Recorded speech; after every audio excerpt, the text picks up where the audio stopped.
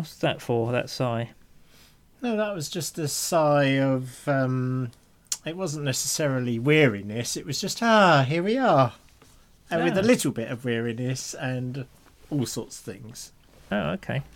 Do you not have different sighs for different emotions? I probably do. My most common sigh is the one I give involuntary when I'm sitting down on the sofa. Every time I sit down, I go, Exactly. even though I don't need to. But anyway. So, well, we'll practice a bit of sighing and then we'll get on with it, shall we?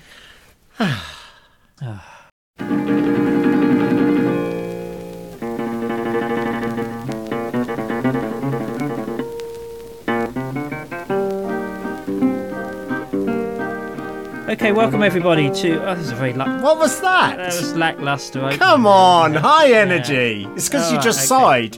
You were emotionally on the sofa. I went into that from a sigh, and that was a bad thing. So I wonder if it would change if I sighed upwards. Yeah, try it. Hang on. Hi everyone. Welcome to... Hey, it works. It does work. Welcome to Mid-Faith Crisis episode... 103. 103. Oh, it's right this time. Okay, 103. My name's Nick Page. I'm staring at a screen on which is Joe Davis. Hello. How beautiful. Yes. On the screen is the face of him who brings innuendo. Innuendo. How are you doing, my friend? I'm doing okay, I think. Yes, no, I'm doing okay. I mean, sorry we missed out a week, by the way, but it's just, it's crazy. It's a crazy time of year. And we were all shockingly busy with stuff. So that's why that didn't happen. That's our excuse, which is shoddy. Yeah. Oh, now we ought to just do a couple of important things before we start. Yes, we should. Properly. So first thing is March 14th. The big conversation in Nottingham. Buy tickets, please. Yeah, buy tickets. I think they've been a little bit slow on the go, so maybe we won't have so many people as we thought, or maybe it's going to be a last-minute rush. But if you're in the Nottingham area, we'd love to see you, and should be good. I mean, really, what else are you going to do in the East Midlands on Saturday? Exactly. Nothing. Really. Go to IKEA or something, I don't know. Yeah, so you can find details of that on our website or even on the Facebook page. I haven't got the hang of this Facebook thing because I hadn't realised that there's a community place on Facebook where you can do all your postings, because I think it's only you and I that can actually post on the main... On our page. Yeah, but the community can post in the community. And Stephen, a chap called Stephen, who I know, he's been putting some marvellously creative photos of us. Oh, right, great. Which Actually, I did see this. Photo editing. I go on Facebook about once a month now. Do you, as much as that? Yeah, just to sort of see if any of my relatives have died, basically. That's fundamentally because that's always a good way to find out. Yeah, well, that's where I think it'll be announced, isn't it? Anyway, and I saw these great photos. Yes. Or sort of photo montages and all kinds of things. So we should make them more widely available. So if you could up your technological skills and send them to me or get hold of them, that would be great. We could put them on the website. Exactly. Really yes. Yeah, we should at least put a link to them in these from this in the show notes from this episode. So we should. We'll try. Yes. Well, if we can Very do that, clever. that'd be good. Yeah. Anyway, how are you? Well, I'm struggling a little bit at the moment with mental health. I think Are you? a little bit of anxiety comes and goes. Just to be honest, I'm struggling a little bit, but I think I'm okay. And I had some good things as well. Went to the Picasso exhibition. Oh, at did the you? Royal Academy. Saturday. It turns out he was actually quite good at art. Oh, yeah, who thought? I thought you hadn't really got the hang of it. I thought he's, putting noses in weird places. Yeah. No, he did all that after being quite good. Oh, right, okay. And you might imagine that it was actually being quite good that allowed him to do all that other stuff, really. Anyway, so that was good.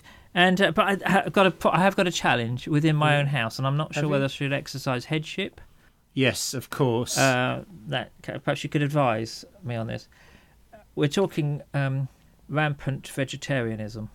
Oh, really? That's funny. That's the hot topic in our house as well. Is it? Yeah. In fact, all weekend. In fact, my son made me sit down and watch this film. Oh, what was it called now? I'll have to look that up. But anyway, Meat is Murder. it's that kind of thing. but also just the immense, you know what people do. So they're really toying with veganism now, not just vegetarianism, but veganism. Much, I know. Well, we're sort of almost. I couldn't be vegan. I'd have to give up my leather trousers. Yeah, you'd have to give up your leather trousers and your cheese, more importantly. Yeah, that's it. Life's not worth living without cheese. That's what I tend to think. But so my wife is sort of gone. Well, she claims now she's going to go pescatarian. Yeah. And my youngest daughter up in Durham, she's sort of eating vegetarian. And I feel me and the eldest are holding out the last bastion of bacon sandwiches. Yeah. Yeah, well, there you go. Having said that, I'm faced with horror what was going to happen on Saturday when we went up to London, because we booked into a vegetarian restaurant. All right. And for me, that was kind of like, is there a McDonald's next door? That's my option. Oh, really? Bad? But no, but it was absolutely brilliant, and I recommend it. It's a place called Tibbetts, just off Regent Street near Piccadilly, but it's an amazing place because it's really anti-waste. So it's a buffet for a start. Yeah. So that's good, and you pay by the weight of your food. Oh, I've heard of this. Yeah. Yeah. It's quite remarkable. So you put your food on your plate and then you go up and weigh it at the counter and pay for it. No, I don't approve of that at all. That's a disaster. No. Why? Well, because A, I eat a lot more than everyone else, and B, I like it when people take too much because then I can eat theirs as well. So, well, you'd be quite welcome because you are, by nature of that kind of eating, anti-waste. Yeah, fact, that's true. You're anti-waste, however it's spelt. I'll be honest. I am a human dustbin. But no, it was great because you didn't overpile your plate up. You could choose what you wanted, so I didn't have to have anything with hideous broccoli in it or anything like that if I didn't want it. And actually, it was great. I really enjoyed it. Really good food. So maybe it won't be as bad as I think, but I can go a long way, but I can't do without pork pies. No, we had an exceptional day. So my son made the most amazing vegan tacos on Friday night, and then we went out for a Chinese vegetarian lunch, and then No, I can't be doing with it, Joe. No, it's all right. You can go meat free. You can even go plant based nowadays. I mean, you must see those sections growing bigger and bigger in the old supermarkets. Yes. Anyway, how was your weekend apart from the? Oh, it was good. Well, of course, we were down in Bristol, and my daughter is about to move to Bristol, so we will both have daughters in Bristol. We will, yeah. Well, it's lovely to share something else with you there. So that's good. Indeed. Yeah. Well, we'll both actually have sort of goddaughters in Bristol. I suppose you will, really, yeah. I'm sort of unofficially announced as rather late into the game. Listen, if you need the title, have it, but you've always been that, and you know it. Okay. You know it. Anyway, I'm not revisiting that old hurt. Okay. Yeah. No, and I'm really looking forward to Saturday because we're meeting lots of beautiful podcast listeners who are coming here to our house for a day about Soul Place. Oh, great. So are you going to cook for them? We are cooking. I'm not. Rachel is. And will it be vegetarian is the question? It will be, yeah. Oh, Lord. Yeah. Well, it's time to get out of it, podcasters. It's soup. Okay. We're literally going to drop a carrot in some water, call it soup. There you go. What a compelling invitation that is. And then we've seen films. Dr. Dolittle, worth going to hear his Welsh accent, I have to say. And I went to see Emma last night. How is she? She's very well. She sends her love. Yeah. Did you enjoy that? That's Jane Austen. Yeah, I did enjoy it actually, and it was Jane Austen. I did enjoy it. My view generally of Jane Austen is that every book Jane Austen wrote would have benefited from a helicopter gunfight in it. Yeah. Somebody getting shot of some kind. I did make a comment to that effect afterwards, and Rachel gave me the same withering look she always gives me after a period job. There's a lovely Punch cartoon, I think it's Punch cartoon about Jane Austen, which was her at the publishers, and the publisher was saying to her, yes, we love the book, Miss Austen, but we're just going to have to cut out all the effing and blinding. Excellent. Anyway. Great. Good. Well, shall we? Shall we? Okay. Oh, one last thing. Oh, yes. Why does every worship song have to have a crescendo? Why do you bring that up now? Well, I don't know. I make notes during the week about things I want to talk about in the podcast, and I was in some kind of session where some worship music was being played, because obviously you can't have quiet. You've got to, of course. Even if it's played on a rubbish phone, you've got to have it. And it just got louder and louder, and it reminded me of times when I've worked with worship leaders. I've probably spoken about this, when you're talking about, like, I might give a talk about silence and quiet or something like that, and then inevitably in these various church contexts, the worship band will play afterwards, and you go, well, could you not play? Oh no, that's not an option. Could you play something very quiet? Yeah, we've got something very quiet. So they start off very quiet, and you think, okay, we might get away with this. No. We might get away with gradually. No. Because the drummer's looking bored, and gradually, the whole thing, because it's not worship unless we've reached some kind of crescendo. I don't know. Drives me mad. Well, you see, I quite like to sing a song every now and then, because we don't do it in our church, so it's a novelty to sing. I don't see that. Well, there we are. Anyway, right. let's get on. Shall we? Feedback. Yes. Okay. Feedback. Okay, so Peter sent in a Mary Oliver poem. Because now it's Mary Oliver. I'm seeing her everywhere now. Never having heard of her. Since you read that poem, I see her everywhere. Well, I hadn't heard of her, and so somebody sent to me. Now everybody, including your daughter, my goddaughter, is on about Mary Oliver at me. Exactly, I know. So there you are. He sent in The Journey. It's very good. Well worth a watch. Read. Watch? Read. Don't watch them. No, well, you could. I think you could. There are YouTube videos of her reading poetry, so maybe you could watch it. You see, you know. Anyway, so much. I'll put a link up. I had a good walk with Peter actually the other day. Walked around Blenheim, saw 2 ravens and a great white egret. A great white egret? Did you? Yes, yeah. Ooh, good you. Well, I'm jealous. Well, the ravens were fantastic. I loved it. That's the first time I've seen ravens in Oxford. And check you out, meeting podcast listeners. I know. Just the one. Turned over a new leaf? No. Okay, right. Paul says this. Thanks so much for the Mid-Faith Crisis podcast, which I've only discovered this year. The perfect accompaniment for car journeys as I travel around the northeast of England. You ask for listeners to send in examples of autocorrections on text messages. The best one I received was when a minister friend once texted me to tell me he wanted to meet up for a brief hate instead of chat. And a memorable typo which I made in some sermon notes and just stopped myself from saying out loud from Psalm 139, I am fearfully and wonderfully mad. It says best wishes. Okay, great. I've actually had a few ministers who genuinely, I think, wanted to meet me for a brief hate. Yeah, exactly. Yeah, well, I'm more than used to that. Okay, so moving straight along. And one here from PC Anonymous. Yes. PC Anonymous. He says, Dear Joe and Nick, I want to thank you for your podcast and say what it meant to me. For all of my teenage years, I was the poster boy for the church. I would genuinely love to go to all services and youth groups I had time for.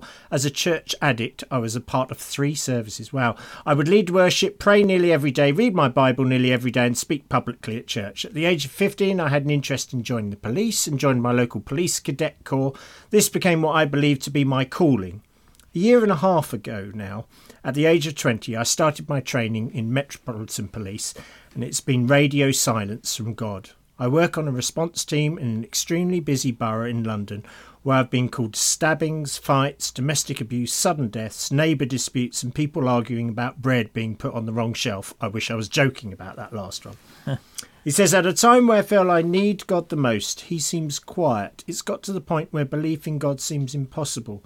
Sitting in church is unbearable at best, listening to sermons that don't seem to reflect or care about what's going on in their city, but more concerned about living their spiritual lives. Talk of change seems to be about getting bums on their seats rather than stopping young people from picking up knives.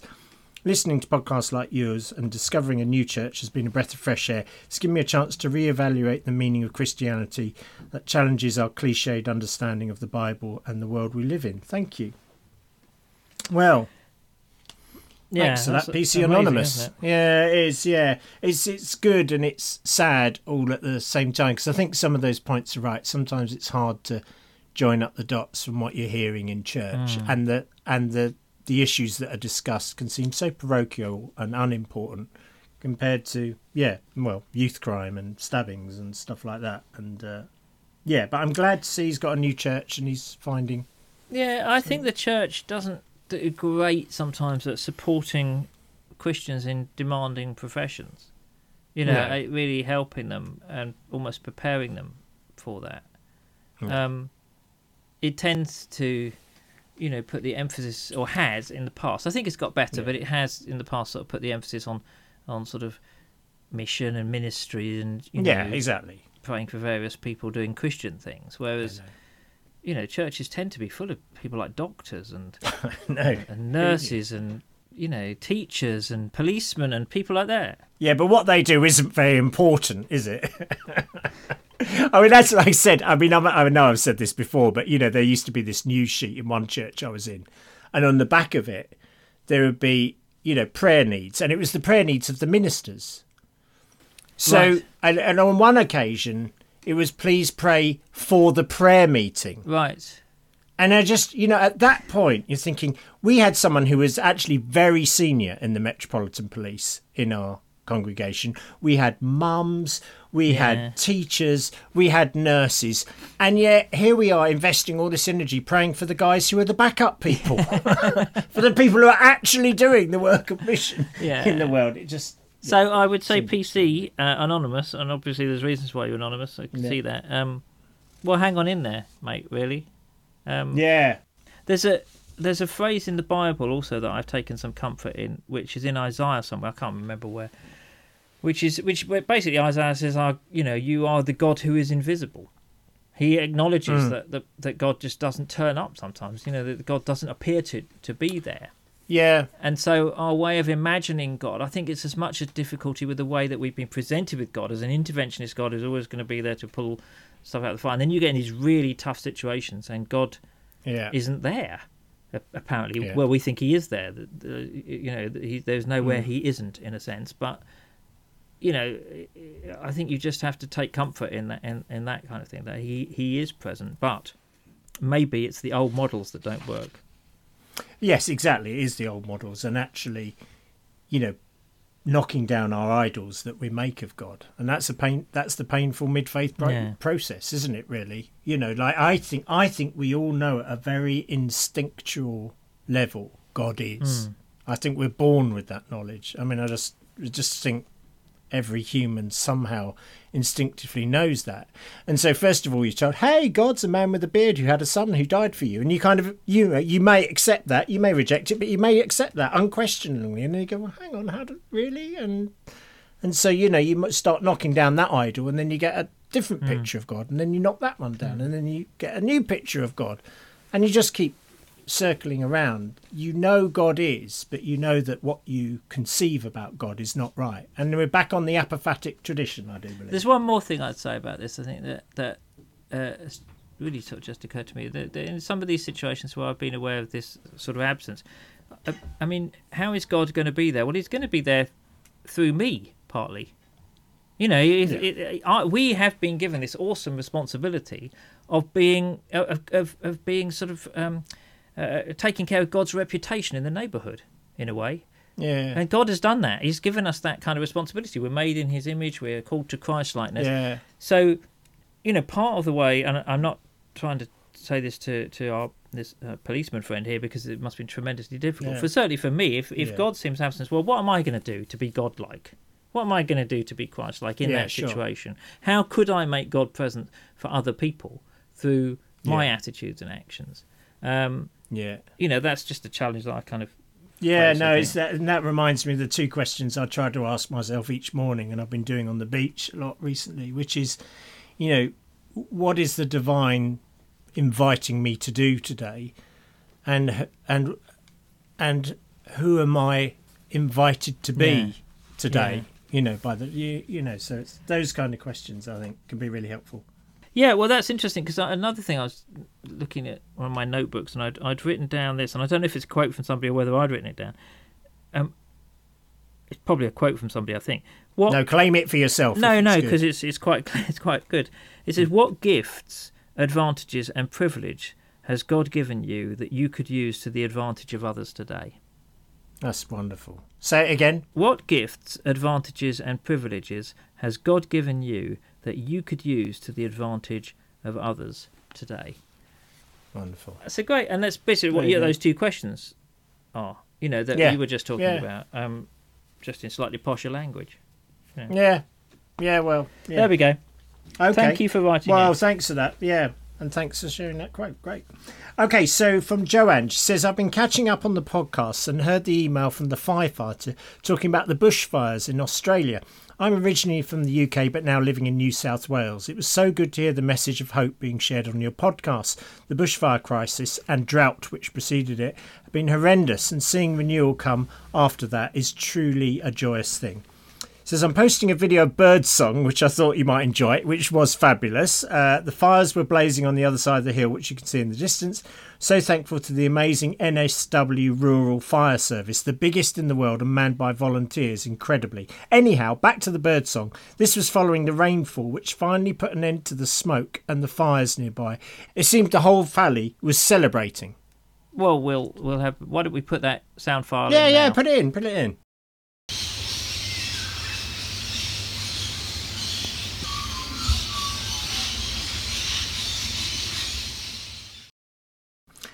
Anyway, thank you. So, taking on your suggestions of having a word or concept as a resolution for 2020, I chose renewal.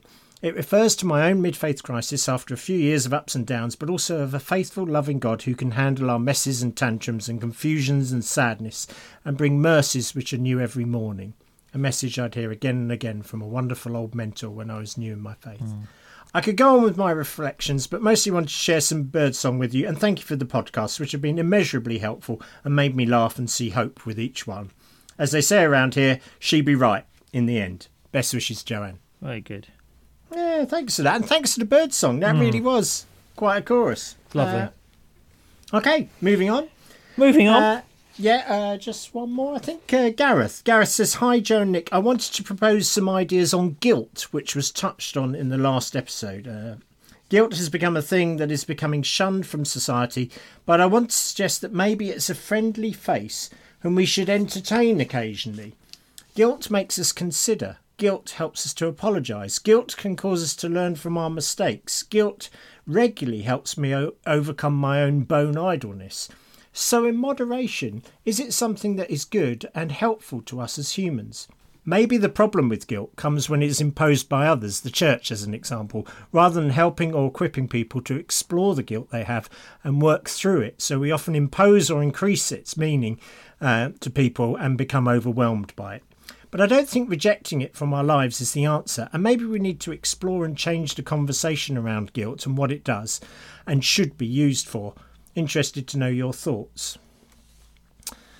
Well, do you want to go first, or shall I go first? I pronounce you guilty and sentence you to go first. Well, I think this is what I was trying to say last time. That I know I have a tendency to push the pendulum too far, so guilt is just totally negative and is no helpful. And I think you were trying to say, actually, sometimes it can be useful, as this person is. But I think for me the trouble is, in pastoral ministry, sort of on and off for 20 years, here's the deal.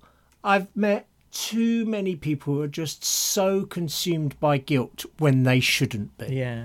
I've watched guilt literally destroy their lives, and they just live in this constant sort of sense of I'm sinful, or I'm rubbish, or I'm no good, and God's not pleased with me, God's angry with me, or at very best, disappointed in me.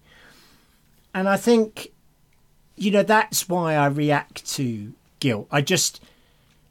Perhaps it does have a helpful role, but for so many Christians, it gets a grip in their lives, and it's, just pretty useless. And it's become a tool that is used to motivate people.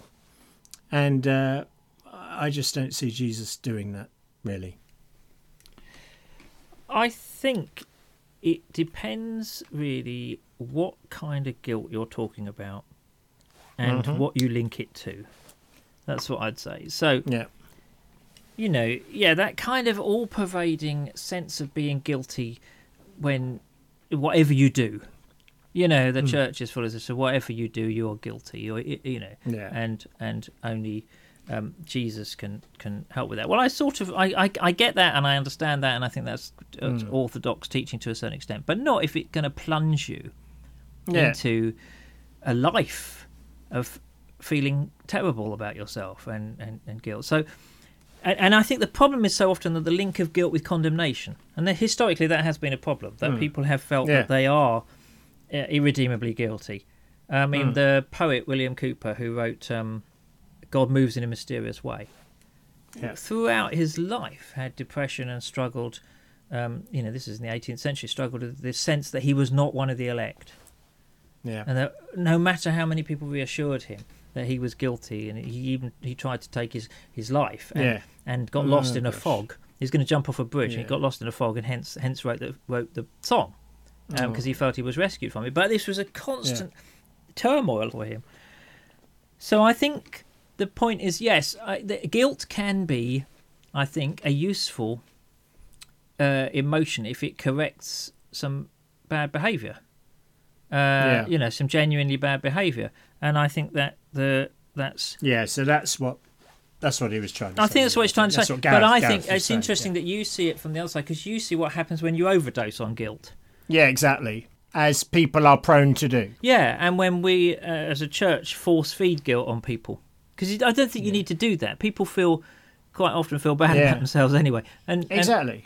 Sometimes you need to make people feel their guilt because they genuinely don't. Sociopaths genuinely don't feel guilty about the way they treat other people. Yeah, but how do you make them feel their guilt? You hit them How do you make a sociopath? Yeah, I was going to say, you say that sentence, you need to make people feel their guilt. Yes, okay. I'm not sure. Well, I would say that's what the justice system is for. It may not work in the end, but I'm talking about those kinds of people, who behave in terrible ways, who don't appear to recognise their own guilt, and you have to. And this is what a lot of psychotherapy does. It works in those situations to try and get people to recognise the consequences of their behaviour. It's trying to get them to a situation of empathy with people. Yeah, okay, good. I mean, I think the church has done itself no favours on this one. Because do you remember that illustration? We've all fallen short of the glory of God. It doesn't matter that you're not a child murderer and a paedophile and someone who's raped loads of people. You had a naughty thought once, so you stand in condemnation, and Jesus had to die for you. And, that kind of all or nothing kind of thinking about sin and all that stuff. I'm sorry I exaggerate it, but, it just doesn't help people have a particularly healthy self-image, to my way of thinking. And we're back on our old hobby horse of original sin and the immense damage that has done overall.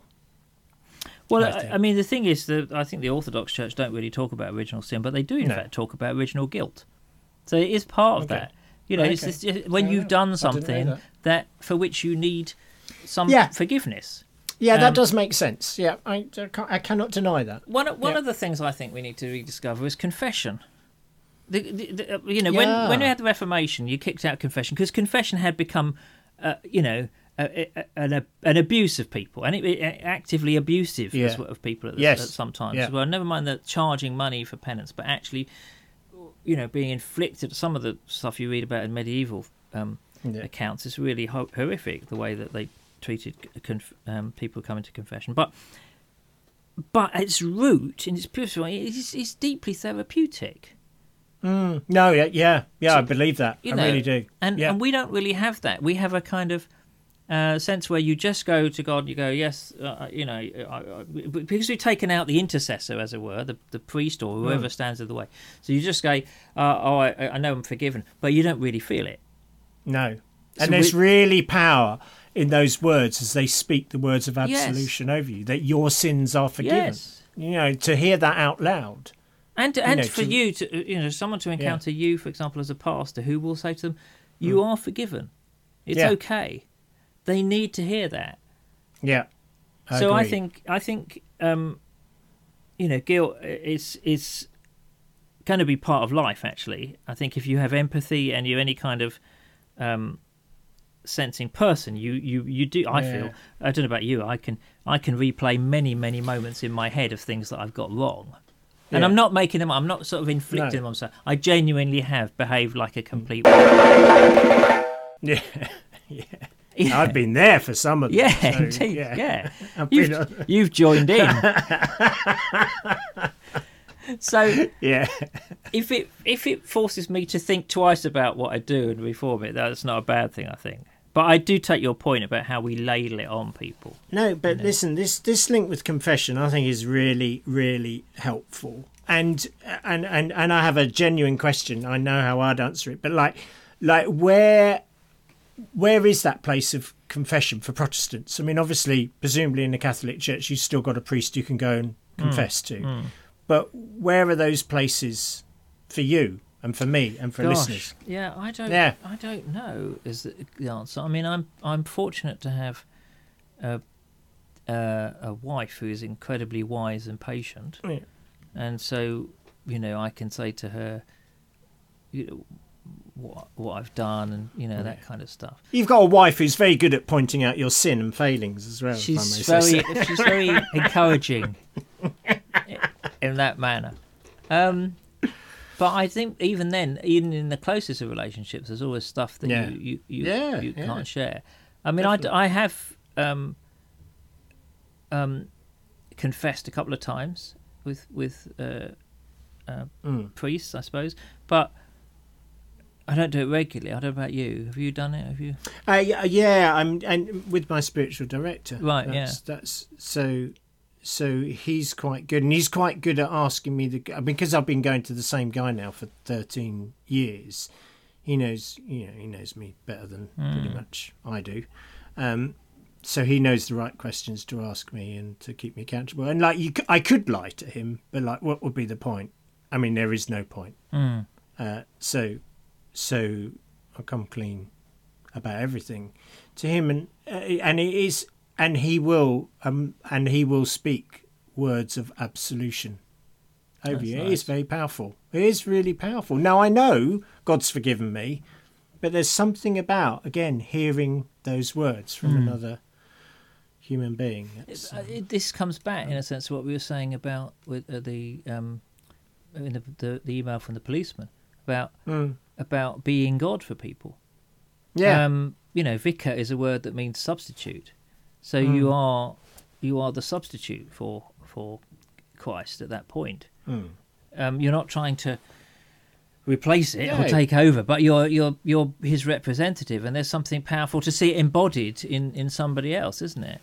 Yeah, exactly. And we are, that's the whole priesthood of all believers. Each of us do have a priestly role, I guess, to perform to one another. Mediators of Christ, yeah.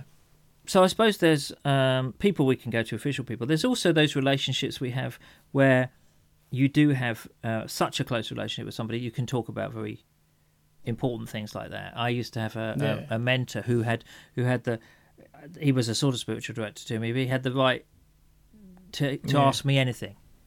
Always to talk about anything. And I think I have a similar relationship with you in a way, although we tend to talk about the same things: cheese, wine.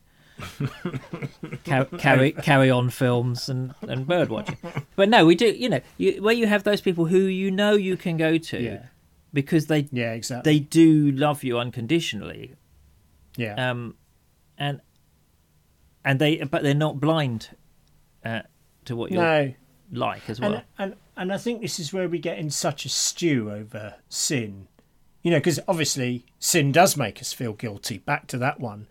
And we don't know what to do, and we feel such a deep sense of shame. And that shame is a real trap. And the way out of shame is confession. And to confess and to receive grace is so healing, isn't it? I mean, that's where healing is. That I've uttered it. Someone else now knows me. They see the dirt. They see me as I really am. Yeah. They see me completely naked, to use that metaphorically for once. They see me completely naked. And yet they still accept me, they still love me, and they still say, God loves me. So there's real power there. They often say, don't they, that you hear that cliche, and I've never believed it, is love is blind.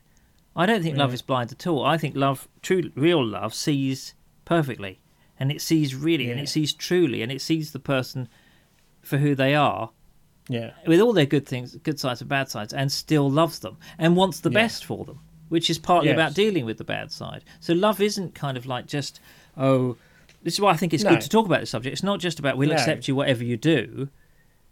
it will accept you, but we all want to change. We all want to move. So, in fact, infatuation is what's blind. Yes, indeed. Absolutely. Love actually has crystal clear It sight, really does, yeah. And loves anyway. Yes. Wouldn't it be great if God loved us that way, Nick? It'd be terrific.